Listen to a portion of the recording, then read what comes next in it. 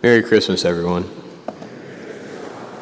I have to tell you, I have been wrestling since Sunday afternoon after the last Mass of what in the world I'm going to say tonight, because I'll tell you, when it comes to preaching at Mass for Christmas, it kind of feels like going to the Grand Canyon and someone saying, summarize the beauty of this in 10 minutes or less. I mean, it's a difficult thing to do when you consider just all of the glory, all of the, frankly, just family fun. The down-to-earth, everything that is going on, and the beauty of all of this here. Hearing the bell choir before the Mass and seeing the servers and just everything coming together, it's such a glorious time. And I'll tell you, I think the words of the opening prayer for the Mass tomorrow morning really do a good job of summarizing all of this well. And it says this: O God, who wonderfully created the dignity of human nature and still more wonderfully restored it, grant, we pray,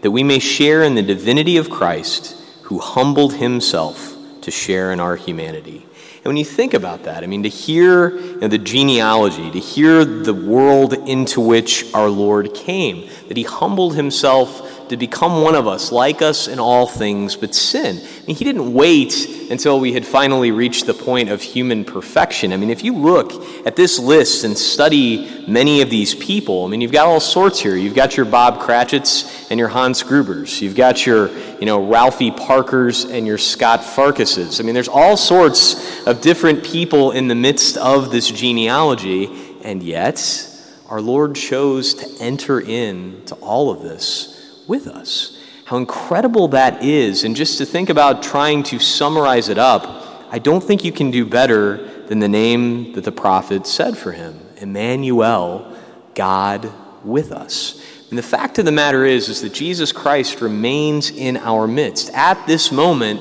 and at all moments, stays with us, gives us himself, body, blood, soul, and divinity in the Eucharist. Doesn't just sort of abandon us to our fate, but recognizes that the beauty of what he's created, the dignity of human nature, which he has come to restore, is something that he loves so much that he wants to be in the midst of all of this with us, regardless of what we go home to tonight, whether we have all sorts of difficulties at home that we know about, or whether, hey, it's going to be a holly jolly Christmas, whether things are going great or whether it's been a really tough 2019, whether it's been any of those, the beautiful thing about this night is that God is with us. So once again, we can take to heart what the angel says to Joseph and to Mary and to the shepherds and to the kings: do not be afraid.